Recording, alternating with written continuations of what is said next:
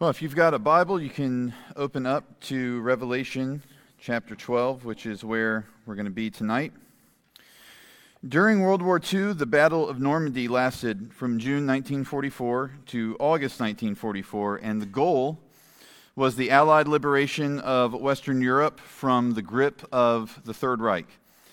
The code name was Operation Overlord.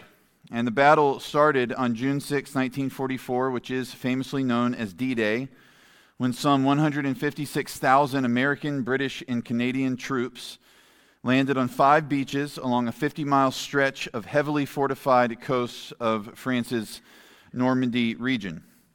And the invasion is one of the largest, if not the largest, seaborne military assault in the history of the world. Prior to D-Day, the Allies conducted large-scale deception campaigns that were designed to mislead the Germans about where they intended to land. Very successful, by the way. Within 2.5 months of D-Day, all of northern France had been liberated. And by the following spring, the Allies had defeated Germany. Many call the Normandy landings the beginning of the end of the war in Europe. It was the turning point. There are very few events in all of American history that are more remembered and studied and revered and recalled than D-Day. Just in terms of movies alone, we have Patton, we have The Longest Day, which I remember watching when I was a senior in high school and Miss Smith's government class. I loved both those days because we didn't do schoolwork, we watched a movie, so I remember it. Where Eagles Dare, Overlord, Ike, Countdown to D-Day, D-Day, the 6th of June, Breakthrough, A Matter of Resistance, The Desert Fox, The Big Red One, 36 Hours, Storming Juno, Saving Private Ryan. That's just to name the ones people like. There's a bunch of other ones that are out there. And on top of that, we've got books and we've got blogs and we've got articles and we've got documentaries and we've got museums. Why all of this? Because it was the turning point in a war in which the free world was at stake. And it captures the essence of American bravery and American sacrifice, and so we love it. We love to recall this important moment in history, and we like to go back, and what each one of those movies does is look at it from different angles. Some of the movies are more into what happened when they landed, some are more into the aftermath, some are more into the deception that took place beforehand. What they're all doing is saying, this thing, D-Day, is a diamond to us as Americans. We're going to hold it up, and we're going to let the light hit it, and we're going to look at all the different angles of it, because it's so important. It's the turning point in this war in which the whole world was on the line. Understanding that, we can approach Revelation 12, 7 through 17, and understand that it does not take place after Revelation 12, 1 through 6, that instead, John is giving us a different perspective of the same events that we saw taking place in the first 6 verses. The first 6 verses of chapter 12 describe the events that took place upon the earth in the history of redemption. In the garden, Satan was grinning as he watched Adam and Eve sink their teeth into the disobedience that brought sin and death into God's perfect creation. And God immediately promises that a child is going to come from the line of Eve who will step on Satan's head, deliver a fatal blow to the enemy. And Revelation 12, 1 through 6 showed us how Christ was going to be born from Eve's line. Throughout the Old Testament, what we saw is that the people of God are like a pregnant woman crying out in birth pains. They are God's people under the law, waiting for their Messiah, longing for their Messiah. And Jesus is born from their lineage, and before Satan the dragon can devour him, Jesus lives, dies, resurrects, and ascends to heaven. And the church then flees into the wilderness as she is hunted by the dragon, and she is nourished by God there until the child who rules the nations returns. In verses 7 through 17, we're going to see John give us the heavenly perspective on those events that took place on the earth. Much like we have some D-Day movies showing us the planning, while others are more focused on the actual invasion. We're getting different perspectives here. Christ's defeat of Satan in his first coming, in his first advent, is our D-Day as Christians. It is the massive turning point in redemption history. So just like D-Day, we take it and we hold it up, right? And we look at it from a multitude of angles. In fact, we do it more so because what we find in the gospel is a freedom that will last not just for a time and a temporary state, but will last forever. And so we get the heavenly angle of the defeat of Satan through the work of Christ here in this passage. So let's read it. Revelation 12, starting in verse 7. Now war arose in heaven, Michael and his angels fighting against the dragon, and the dragon and his angels fought back. But he was defeated, and there was no longer any place for them in heaven. And the great dragon was thrown down, that ancient serpent who is called the devil and Satan, the deceiver of the whole world. He was thrown down to the earth, and his angels were thrown down with him. And I heard a loud voice in heaven saying, Now the salvation and the power and the kingdom of our God and the authority of his Christ have come, for the accuser of our brothers has been thrown down, who accuses them day and night before our God. And they have conquered him by the blood of the Lamb and by the word of their testimony, for they loved not their lives even unto death. Therefore rejoice, O heavens, and you who dwell in them. But woe to you, O earth and sea, for the devil has come down to you in great wrath, because he knows that his time is short. And when the dragon saw that he had been thrown down to the earth, he pursued the woman who had been given birth to the male child. But the woman was given the 2 wings of the great eagle, so that she might fly from the serpent into the wilderness, to the place where she is to be nourished for a time and times and half a time. The serpent poured water like a river out of his mouth after the woman to sweep her away with a flood. But the earth came to the help of the woman, and the earth opened its mouth and swallowed the river that the dragon had poured from his mouth. Then the dragon became furious with the woman and went off to make war on the rest of her offspring and on those who keep the commandments of God and hold to the testimony of Jesus. And he stood on the sand of the sea. Father, give us the help that we need, Lord, the heavenly assistance that we need to be able to understand your word. Lord, your word doesn't need to be enlightened. Our minds need to be enlightened. We need you to open our minds to be able to understand your word. Your word is truth. Your word is our life. It is our daily bread. It is what we live upon. It is what we depend upon. It is what sets the rules and the boundaries and the regulations for our lives. It tells us where we're free. And Lord, it tells us most importantly about your Son, Jesus. Help us to see his glory in your word tonight. In Jesus' name we pray. Amen. Verse 7 begins with pretty stunning words. War arose in heaven. Again, this is not sequential. This is a new perspective on the same events from the first 6 verses of chapter 12. And what we're seeing that is, as Christ is on the earth, as he is doing the work of his first advent, living a sinless life, dying an atoning death, rising again, Michael is in heaven battling with Satan. Now, you may be tempted to read this and think that this is referring to the fall, the way that verse 4 was, but verses 10 and 11 clue us into the fact that we are dealing with the first coming of Christ, not the fall of Satan. Christ has thrown Satan down, verses 10 and 11 tell us, and has enabled his people to conquer by his blood. And so that language tells us we are dealing with the saving ministry of the Messiah in his life and his death and his resurrection. So while Jesus is doing the work on earth, we have a war in heaven where Michael and the angels are fighting with the dragon. In the book of Daniel, Michael is described as having this authoritative role within the ranks of the heavenly angels in 3 different verses. He is referred to as God's prince. He is depicted as the captain of God's angels. His name literally means one who is like God. There are only 3 angels that we get names for in the Bible, and we have 2 of them fighting here, Michael and Lucifer. The other is Gabriel, not mentioned by name here. Maybe he's present, maybe he's not. I like to think he is. I don't know what else he would be doing when there's a war in heaven. I think Gabriel was there. The fight's not long. The result is never in question. And that is because even though they are angels, Satan and Michael are not equals. And that is because Michael is acting in heaven as a representative of Christ. Jesus is winning the war on earth. Michael represents him in heaven, but the battle is brief because the victory is dependent upon the one that Michael represents, the Lord Jesus Christ. And Jesus and Satan are not equals. Jesus is God, right? He created the angels. And so, Michael is representing Christ, but he is superior to Lucifer, even though they're both angels, because he is in the authority of Christ, representing Christ, while Christ is on earth doing the work. Verses 8 and 9 tell us that the efforts of Lucifer and his rebellious angels amount to defeat. It doesn't take long, and it's time for him and his demonic legions to be tossed out of heaven. Now, I know a lot of you are like, well, what in the world was he doing there in the first place? Because when you think of heaven, you think of the place that we go when we die where there is no sin, okay?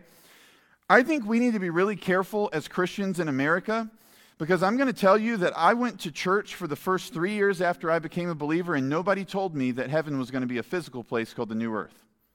And I thought I was going to die, and I was going to go up to this place in the sky, and like I said on Sunday, maybe sit on my little cloud and pluck a harp or something, play a lyre, because I learned from Pastor Ben this week, you hold a lyre, but a harp sits on the ground. So maybe I would have a little lyre sitting on my cloud, right? No. The Lord is going to reign over the new earth forever, and we will be his people, living under his rule and living under his reign. And so we're not talking about heaven as in the place where you are going to spend the eternal age of glory. And in fact, I think that the reference here is specifically to the heavenly tribunals that we see in the Old Testament. So for example, Job 1. Now there was a day when the sons of God came to present themselves before the Lord, and Satan also came among them. Job 2.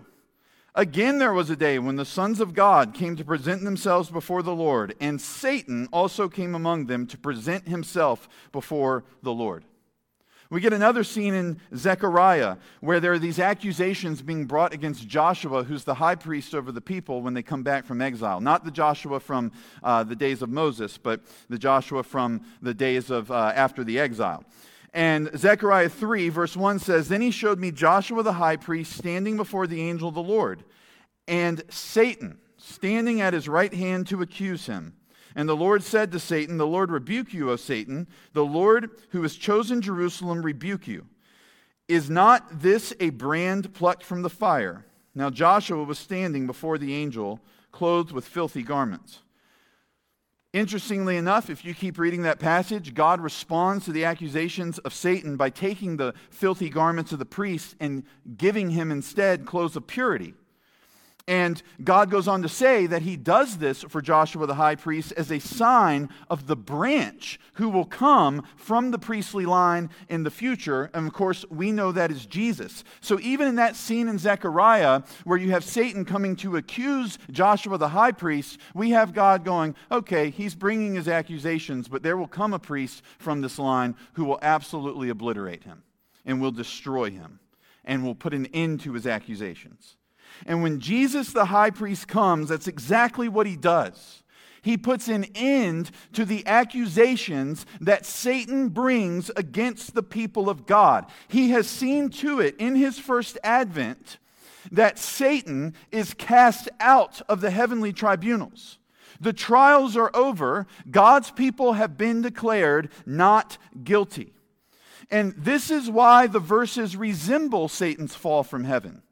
The war he started in his initial rebellion has taken a major turn here. Because like I said, this is D-Day.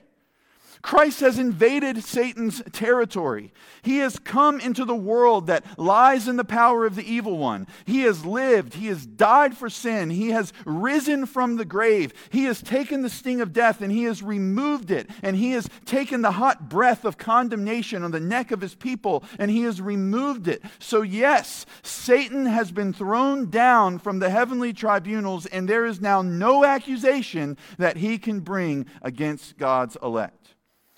The cross of Christ, the resurrection of Christ, the ascension of Christ to the place of highest honor at the Father's right hand has seen to it. And Jesus spoke about his own first coming in this way. He said, Now is the judgment of this world. Now will the ruler of this world be cast out. And I, when I am lifted up from the earth, talking about his ascension, will draw all people to myself. as we go to verses 10 through 12, what we see is that there are these loud voices in heaven who rejoice over the defeat of Satan. They're rejoicing over the salvation of God, the power of God, the kingdom of God. They're rejoicing over the authority of Christ that has been displayed in the defeat of Satan. They rejoice over the fact that the accusations that Satan loves to make against God's people, that they are done. They rejoice that the people have conquered by the blood of the Lamb and the gospel that they proclaim. That even the martyrs who love the Lord more than their own lives, they have conquered by the Lamb's blood as well. Satan thought, well, I've done it. I have defeated God. When God in the flesh dies on the cross at Calvary, when the Son of God dies at Calvary, Satan thought, that's it. I did it. I won. But in truth, those who were doomed for being deceived and breaking God's laws were now being saved. Satan thought the whole world was his, because he was watching Jesus die. And he thought, now it's going to come to me. It's going to be mine. But Christ resurrected showed the superior power of God over every enemy, including Satan and death. Satan thought the kingdoms of this world and the kingdom of God, they're my possession now. But the kingdom of God was confirmed in the covenant-sealing blood of Jesus, and the kingdom will be consummated when Jesus returns. Satan thought all authority belongs to me now. But Christ then ascends to the right hand of the Father and sits down and receives the title of Lord once and for all. And his authority is shown in how every knee is going to bow to him and every tongue is going to confess. So everything Satan thought he had accomplished when Jesus died on the cross, he didn't accomplish any of it. In fact, he lost everything that he ever cared about. And so that is what lies at the heart of the rejoicing. They're rejoicing that Satan is a loser and that God is a winner. That Satan is a loser and that Jesus is a victor. They are loudly proclaiming that the accuser has lost his power to bring accusation. And without accusation, there is nothing to separate us from God. Christ has seen to it that we would eternally know the Father without guilt, without condemnation. And so this is what Paul's rejoicing in Romans 8 when he says, "Who shall separate us from the love of Christ? Shall tribulation or distress or persecution or famine or nakedness or danger or sword?" Right? Remember the ones we just talked about, the martyrs in chapter 12 who they didn't even love their own lives as much as they loved the Lord? Did the sword separate them from the love of God? Paul says, "For your sake we are being killed all the day long. We are regarded as sheep to be slaughtered." But that doesn't mean, even though that's how we're being treated in the world, that doesn't mean that we're being defeated. No. In all these things, we are more than conquerors. Literally, the Greek says double conquerors.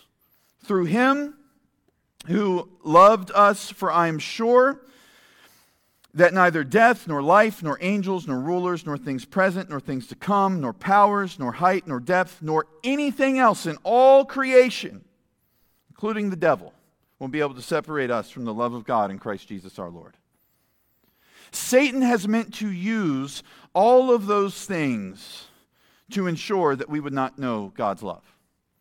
He wanted to use death to separate you from God's love. He wants to use your life to separate you from God's love. He wants tribulation to cause you to walk away from Christ over discomfort. He wants distress to cause you to give up in despair. He wants persecution to cause you to become despondent. He wants suffering to cause you to give up on your race. But we are double conquerors. Double victors through Christ, because of the salvation and the power and the kingdom of God has come, because Christ has shown his authority in his death and in his resurrection. And there is nothing in this life that will separate you from the Father, and there is nothing that anyone can do to you that will separate you from the Father, and there's nothing in or out of this world that can separate you from the Father. And the Father has seen to that through the obedient life and death and resurrection and ascension of his Son. And the end result of that is that the heavens should rejoice. That's the only perspective the heavens can have. Satan, the accuser, has lost to Christ the King. Therefore, the heavens and all who dwell in them rejoice. But the earth should have a different reaction. because Satan will still rage on the earth with all the more anger and all the more hatred now that he knows his fate is sealed. His domain is done. It is crumbling by the day. And he wants as many to go down with him as he can get in this epic battle for the glory of God. But he is not as in control of all that as he thinks he is. And yet he's still dangerous. We'll talk about that more in a bit. Let's look at verses 13 through 17. In these verses, you're getting the same story of verse 6, but you're getting it in more detail. Verse 6 said, "And the woman fled into the wilderness, where she has a place prepared by God in which she is to be nourished for 1,260 days." And what I taught is that is the New Testament church, the church under grace, that is now being hunted by Satan in the wilderness. He couldn't kill the bridegroom, so now he comes for the bride. But wherever the church is, whether it's in Seaford, Virginia, or Barcelona, Spain, or London, England, or some place where the gospel is yet to be preached, wherever the church is doing kingdom work, God is there nourishing her and protecting her. And this is taking place for 1,260 days. That is a reference to the back half of Daniel's 70th symbolic week. Now, I know some of you are like, not the 70th week again. Because the 70th week put some of us through the ringer, all right? We're going to do the 70th week again. Here we go.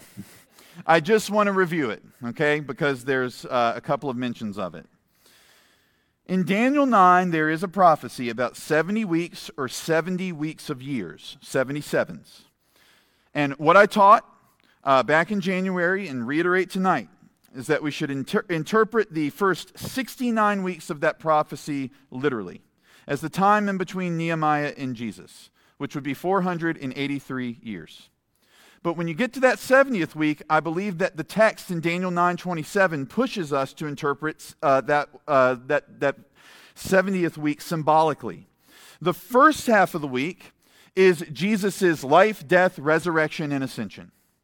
Daniel 9:27 says, "And he shall make a strong covenant with many for 1 week, and for half of the week," okay, so for half of this symbolic week, "he shall put an end to sacrifice and offering."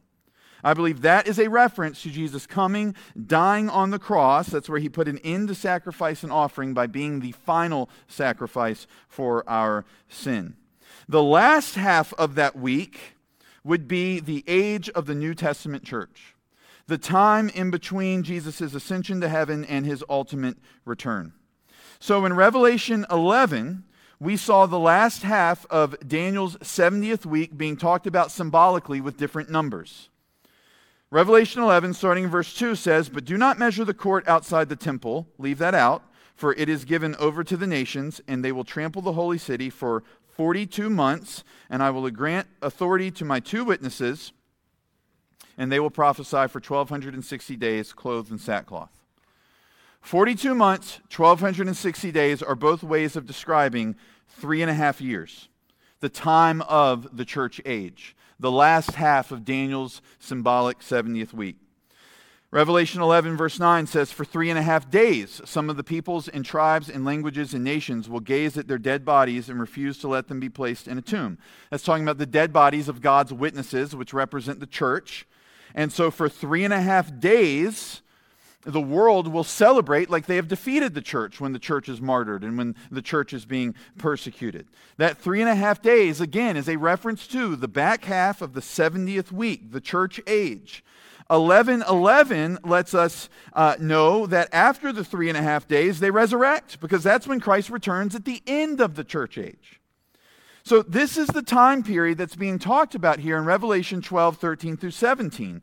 It's a blown up view of Revelation 12 through 6. The camera angle is showing us more of the replay, right? You ever watch a game and they show like 3 replays and you're like, I don't know if it's a catch. Then they show that one and you're like, it's a catch. It's a catch. We got a catch here, right? And you're excited if that's your team, right? And so here it's like we're getting more of the angle. We're seeing more of the church age. We know this because of verse 14. Look at it. "But the woman was given the 2 wings of the great eagle, so that she might fly from the serpent into the wilderness, to the place where she is to be nourished for time and times and half a time." It's the same thing, right? You got the woman going into the wilderness. We have her being hunted by the serpent, being hunted by the dragon. And she is being nourished there in the wilderness. And we know that that nourishment is coming from God. We learned that back in chapter 12, verse 6. The times, and half a time that you see in 12:14 is again another way of describing the last half of Daniel's 70th symbolic week or the church age. Here's Michael Kuykendall on this. He says, the number 3.5 is half of the perfect number 7. It is a bad number because alongside its other matches, 42 months, 1,260 days, times, and half a time. Bad number in the apocalyptic literature because it represents a time in which the church is suffering. Nourished, protected, but suffering. Verses 13 through 17 depict an enraged dragon reacting to his defeat. He wanted to eat the child. He wanted to devour the child born from Eve's line, the one who was going to stomp on his head. And he failed to eat the child of the prophecy. And now he's going around trying to breathe his demonic fire on the bride that the child will marry. That is what verse 13 shows us. He's pursuing the mother of the male child. This is the church. Christ was born from the lineage of the Old Testament church, the church under the law. So while he's born from the people of God, he's also the groom to the people of God in the beauty of the gospel. And we should have no problem using these metaphors interchangeably because the Bible does, even side by side here in Revelation 12. But as much as the dragon wants to destroy the church, wants to destroy the people of God, he can't do it. In 12:6, she fled into the wilderness, but here in verse 14, we find out how she fled. She was given the 2 great wings of the eagle, so she could fly from the serpent into the wilderness and be nourished by the provision and the presence of God wherever she's at. The 2 great wings of the eagle are not from the eagle who flew around crying out the woes back in Revelation 8, because that eagle was not called the great eagle. Instead, I believe we are meant to recall the way that God delivered his people in the Exodus. Exodus 19 verse 4 says, "You yourselves have seen what I did to the Egyptians and how I bore you on eagle's wings and brought you to myself." Do you see that? And so those are the same eagle's wings here being given to the church so that she could fly from Satan to the nourishment and the presence of God. And that nourishment also makes us think of our friend Elijah under the broom tree, doesn't it? Because he was pursued by a deceiver. He was pursued by a destroyer. He was pursued by a liar. Her name was Jezebel. She wanted to kill Elijah. And so where did he do? He ran into the wilderness. But he himself went a day's journey into the wilderness and came and sat down under a broom tree, and he asked that he might die, saying, "It is enough now, O Lord. Take away my life, for I am no better than my fathers." And he lay down and slept under a broom tree. And behold, an angel touched him and said to him, "Arise and eat." And he looked, and behold, there was at his head a cake baked on hot stones and a jar of water. And he ate and drank and lay down again. And the angel of the Lord came again a second time and touched him and said, "Arise and eat, for the journey is too great for you." And he arose and ate and drank and went in the strength of that food 40 days and 40 nights to Horeb, the mountain of God. Like Elijah, God's prophets, his witnesses, his church, are being hunted by the dragon, who is enraged over defeat. And like Elijah, it is the nourishment of God that will carry us on. We will go in the strength of the Lord. But the dragon is he's not going to relent. He's ready to employ his greatest weapon against us. And that is his lies and his deceit. It's the same thing that he used in the garden. And you see that in verse 15, he's pouring water from his mouth like a river. What he's wanting to do is to sweep away the woman like a flood. In Revelation, what comes from the mouth is symbolic of words and the power that they hold. So for example, in Revelation 1, verse 16, talking about Jesus, it says, "In his right hand he held 7 stars. From his mouth came a sharp, 2-edged sword, and his face was like the sun shining in full strength." That sword symbolizes the power Jesus has to bring judgment, particularly on false teachers. And when he brings judgment with what? His word. So then you get to Revelation 2, verse 12. It says, "And to the angel of the church in Pergamum write, the words of him who has the sharp two-edged sword." Revelation 2:16, "Therefore repent, if not, I will come to you soon and war against them with the sword of my mouth."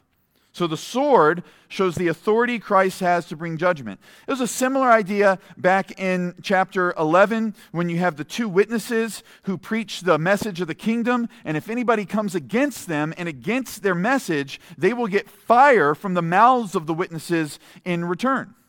Because the power of the gospel is in the mouth of the witnesses, and if you come against that gospel, you'll get the same sort of judgment that the false prophets of Baal got in the days of Elijah. If anyone would harm them, fire pours from their mouth and consumes their foes. When we get to the bowl judgments in Revelation 16, you're going to see coming out of the mouth of the dragon and out of the mouth of the beast and out of the mouth of the false prophet, 3 unclean spirits like frogs, for they are demonic spirits performing signs who go abroad to the kings of the whole world to assemble them for battle on the great day of God the Almighty. So what comes from the mouth symbolizes power. So what comes from the mouth of the serpent here in chapter 12? It's not powerful truth.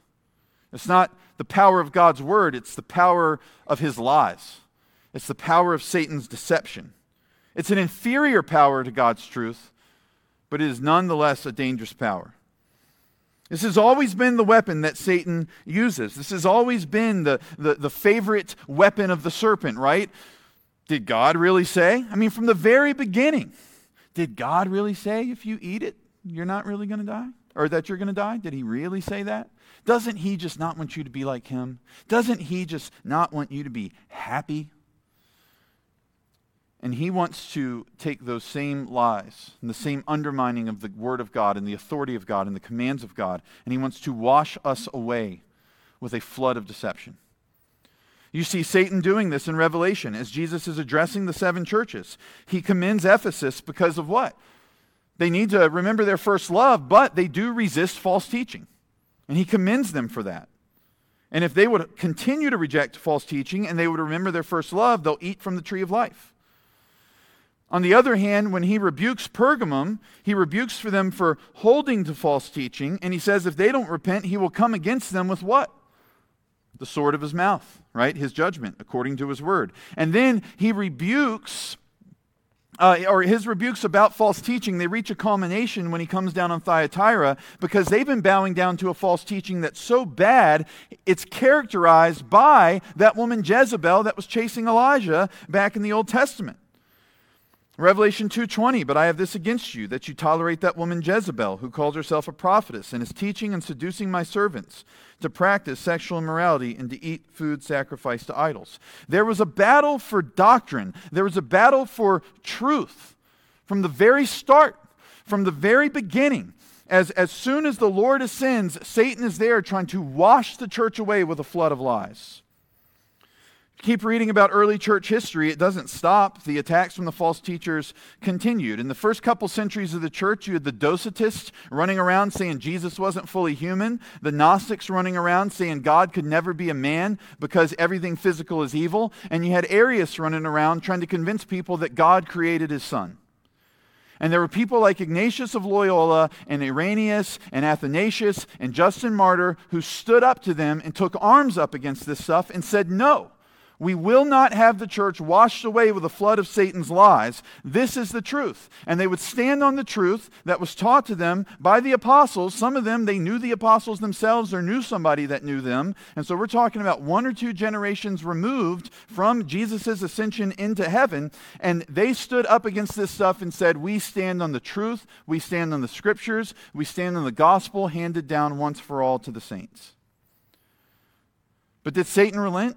Of course not. He's still lying to us. During the age of the church, he is never going to stop until ultimately the Lord returns and Satan is defeated forever. But down to the very last miserable second, he's going to be trying to tell his lies.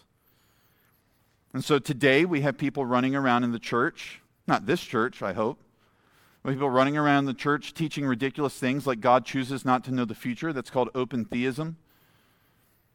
And that is a theology that's actually held to and taught by people who claim to be Orthodox. It's a flat-out lie about who God is.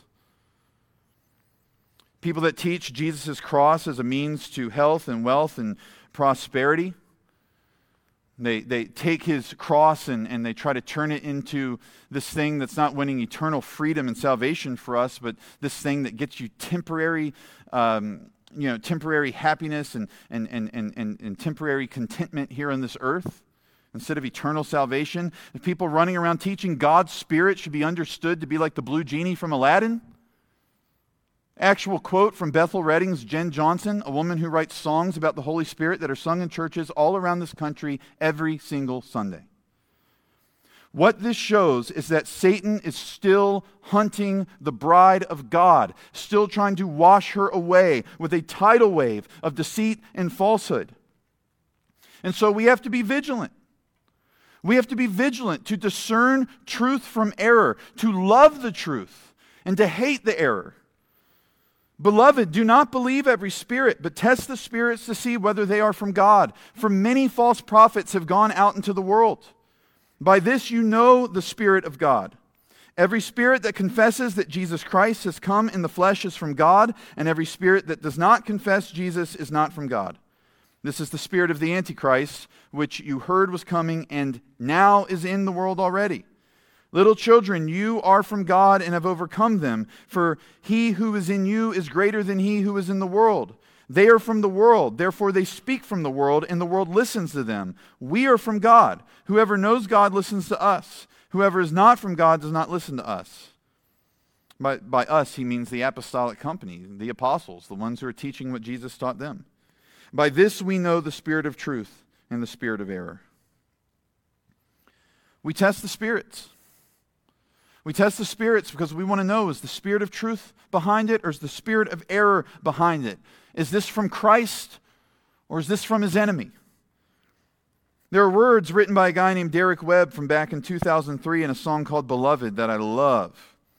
It's sung from the perspective of Jesus. Beloved, these are perilous days when your culture is so set in its ways that you will listen to salesmen and thieves preaching other than the truth you received. Because they are telling lies, for they cannot circumcise your hearts. Beloved, there is nothing more, no more blessings and no more rewards than the treasure of my body and blood, given freely to all daughters and sons. The tragedy of those lyrics is that the man who wrote them did not heed his own words. That album came out in 2003, and by 2018, Derek Webb was calling himself an ex-Christian and now works for an organization where he helps people leave the faith. That is what happens if we are not vigilant in our discernment. The flood will wash us away. But praise God that the truth of Jesus will never let Satan wash away his church. Individuals may fall away, proving not that they've lost their salvation, but they didn't have it to begin with. But the church will never, ever be washed away with the flood of Satan's lies. Then we get this scene in verse 16 that is both relieving and terrifying, where the earth comes to the aid of the woman and swallows the river that the dragon poured from his lying mouth. And this speaks to the judgment of God when the earth opened up and devoured Korah and Dathan and Abiram in Numbers 16. And as soon as he had finished speaking all these words, the ground under them split apart, and the earth opened its mouth and swallowed them up, and with their households and all the people who belonged to Korah and all their goods. So they and all that belonged to them went down alive into Sheol, and the earth closed over them, and they perished from the midst of the assembly. In the same way that God protected Israel by swallowing up these false teachers from Moses' generation, he will swallow up the false teachers throughout all the generations of the church, and he will not allow us to be overcome by the lies of the devil. He won't. And then in verse 17, the dragon is so angry that he's unable to wash the woman away with the lies. He's going to come for her offspring. That's anybody who is born of God under the New Testament ministry of the local church. That is the Bible telling us that Satan is determined to try to eat up every new convert and make a shipwreck of their faith. Anybody who obeys Christ, anybody who preaches the gospel, you're in his crosshairs. And that is all of us. Or it should be. And then the chapter ends with him standing on the sand of the sea. And if that feels ominous, it is. Because when you get to chapter 13, he is going to call a beast out of the sea who will come against the church. And that beast will be representative of oppressive governments that persecute the church throughout the church age. And what this shows is that once the dragon realizes his lies and his deceits are not going to fully destroy the church, he says, well, let me try a new tactic. Let me see what I can do with this beast. Let me see what I can do with these governments. In the end, as we close up tonight, I think that these verses here in 7 through 17, Revelation 12, show us the tension we live in as Christians every day. These theological truths that we hold in tension. And so I'll call it tension theology, all right? It's a new term I'm making up. For example, we're saved now, but in a sense, we're waiting on our ultimate salvation, right? I'm redeemed now, I'm saved now, I'm justified before God as if I have never sinned now because of what his Son has done for me, and yet I'm still being sanctified, and I know that I'm not going to be fully without sin until he returns or until I die and I go to glory. So my salvation is already, but it's not yet, and I hold that in tension, right? That's theology that I hold in tension every day. Another example would be Paul in his pastoral ministry.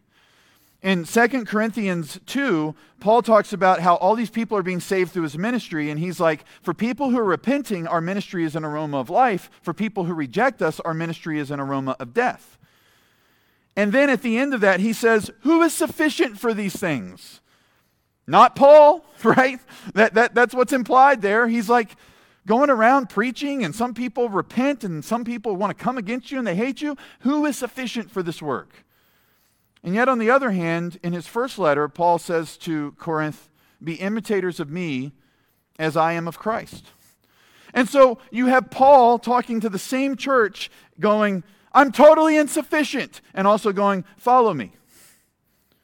These are two things that every pastor has to hold in tension, right? Where you're like, oh, I'm not sufficient, but I'm going to need you guys to follow me if I'm going to lead the church. Every pastor has to hold this in tension. This text gives us two really solid doses of tension theology, undeniable truths that we hold in tension every day in our living as Christians. Number one, Satan is dangerous, but he's defeated. He's a dangerous but defeated enemy. And we hold these things in tension. He's called a lot of names in this passage. He's the accuser, he's the devil, he's the dragon, he's the deceiver, he is Satan. He prowls around the earth. He's seething about the fact that he is lost and that God has won, which is why Peter says, your adversary, the devil, prowls around like a roaring lion seeking someone to devour. In light of that, Peter says we ought to be sober in our thinking. We should be watchful. Satan comes as a deceiving angel of light, convincing you he is for your good when really he is trying to murder you. He is trying to kill you. He is trying to destroy your life. He comes teaching new gospels with the same old lie at the center, which is you can be happy without God. 2 Corinthians 11, verse 4, Paul says, for someone comes and proclaims another Jesus than the one we proclaimed, or if you receive a different spirit from the one you received, or if you accept a different gospel from the one you accepted, you put up with it readily enough. At the heart of all those different gospels, it's the same old stinking lie from the garden. You can have happiness without God. You don't need God. God's not for your joy. God's making rules to make you sad and miserable. So all this stuff's true about Satan. He's a dangerous and he is a powerful enemy, so powerful that in his original fall, he took a third of the angels out of heaven with him. So powerful, he's going to call this beast up out of the sea in chapter 13. So powerful that there is woe to the earth and sea because the devil comes to them in wrath. And yet, while we hold in tension his danger, we also hold in tension the reality that he is a loser. He has lost. His end is decreed. His future is fixed. We know what's going to happen to him, and we know what's going to happen to anybody who would align themselves with him. They will be consumed by fire. Revelation 20 verse 10 says, the devil who had deceived them was thrown into the lake of fire, and the sulfur where the beast and the false prophet were, and they will be tormented day and night forever and ever. And then you get to verse 15, in a verse that certainly should compel us to be evangelists. If anyone's name was not found written in the book of life, he was thrown into the lake of fire. What this means is that when we deal with Satan, we got to keep both these realities in mind. You can't be lulled to sleep by him. You can't think he's not concerned with you. You can't think he's not a devouring lion and a lying angel of light. Joel Beakey says he knows where to slither in to push us into sin. We must be on guard against Satan by watching and praying. We must be equipped to face the fury of an enraged enemy and by grace overcome him. But Beakey there in that quote gives us the tension-creating truth on the other side. That by grace we overcome Satan. By grace we overcome this enemy. By the grace of who? The male child born from the woman. The male child whose authority has come to earth and thrown Satan down out of heaven. So is Satan dangerous? Yes. But he is defeated. You're aware of him, but you tremble not for him. You only fear the one who crushed him. Which leads us to our second truth we close with. The church is a pursued but a protected bride. Throughout the 1260-day, 42-month, 3.5-day, 3.5-week age of the church, we have safety in Jesus. Verse 6, God is nourishing his bride. Verse 14, the same thing is happening. The dragon is angry, he's on his warpath, but God is his people's refuge, and where they seek shelter, there he is. Satan's going to come with his idols, and he's going to come with his temptations, he's going to come with his attacks, his slander. But wherever you are serving in the kingdom and serving the King, there's the Lord, nourishing you, protecting you. Wherever you are, there's the Lord, dwelling in your heart. Right? The seal of your salvation, dwelling in your heart, the Spirit of the living God. There's no power the devil's bringing against you that is greater than the power that's in you and the power that is above you in our Lord. And throughout the 1260-day, 42-month, 3.5-day church age, we do not just have safety in Christ, but remember, we're double conquerors. We have victory in Christ. And we may not have that victory in full yet, but even now, when you face temptation, you face it as a spiritual victor by the blood of Jesus. When you come to Jesus asking forgiveness, you come as a spiritual victor by the blood of Jesus. When you wake up in the morning ready to face a new day, you face it as a spiritual victor by the blood of Jesus. And when you put your trust in his blood, you put your trust out of the reach of Satan when it comes to eternal condemnation in hell. He cannot harm your soul. Holding all these truths together, we would say, I can't defeat this dragon. I hope you don't leave here thinking, well, I'm ready to charge hell with a water pistol after that. Let's do it. Let's take him down. Not in your strength. He's too powerful. He's too deceitful. He's too angry. But we're not trusting in our strength tonight. We turn to God and we find that in Christ, he has already dealt with all of this. We simply need to trust in his safety. We need to trust in his victory. We need to remember the devil's time is short. The God of peace will soon crush Satan under our feet. Let's pray.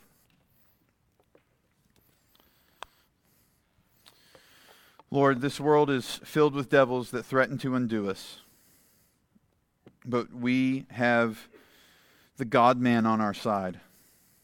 We have Jesus sitting at the right hand of the Father. We have you, Lord, nourishing us and protecting us, measuring us. You know every heart. You know every name, every hair on our heads.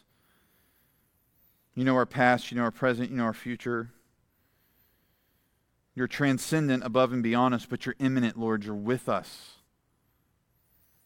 And we rejoice in that, God. We rejoice that as we head into an Easter season where we want to preach the gospel, we want to have a big egg hunt, and we want to share the gospel there, and we want to share the gospel on Sunday morning, And we want to see people at this time of the year where they're more receptive to spiritual truths repent. We recognize Satan wants to stop that. We recognize he wants to throw his body in the way of that. We recognize that as we get out of debt, he hates it. He loathes it. We recognize he's going to come for us. Lord, he's sifting us as we speak.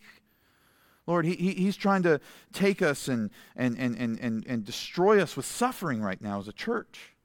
We got so many in our body hurting, suffering, and pain, God. Emotional pain, physical pain, spiritual pain. Father, we will not bow down. We will not tremble for him. We tremble for you alone. We fear you alone. And we trust in you, Lord, to lead us through this time of suffering, to lead us through this time of hardship, to help us endure. We know that he hates the gospel opportunities that sit in front of us as a debt-free church about to head into Easter season and preach, as a debt-free church making plans for how we can reach this community and this neighborhood until you return, Lord. He hates it. He's coming for us. We know it. And he has come for us. But none of this is out of your governance. He thinks he's in control. He's not. He's never been. It's you, Lord. So there's no suffering that's come upon us that you didn't allow. And there's no suffering that's come upon us that you will not sustain us through. There's no suffering that's come upon us that will steal eternal life from us. There's no suffering that's come upon us that can rob us from the age of glory. He can't touch our souls, so we tremble not for him. But we hold in tension how dangerous he is, and we ask you to protect us from the enemy as you have taught us to pray, and to protect us from his temptations, and to give us strength in our suffering, to help Pastor Ben and Pastor David and myself shepherd this body through the suffering. We need you, Lord, and we hate him. And we want to do everything we can to make you look glorious as we suffer, and as we are out of debt, and as we preach the gospel, and as we do our work as your workmanship. And we want to do everything we can to get people to recognize that he's a liar, and he should not ever be believed. We love you, God. Thank you. Thank you, Jesus, for defeating the serpent. Thank you, Jesus, that while we understand he's dangerous, we don't have to tremble. Thank you, Jesus, for nourishing us, for being near to us, for loving us, for dying for us, for being the bishop of our church and watching over us. You are good, Lord. It's in Jesus' name we pray. Amen.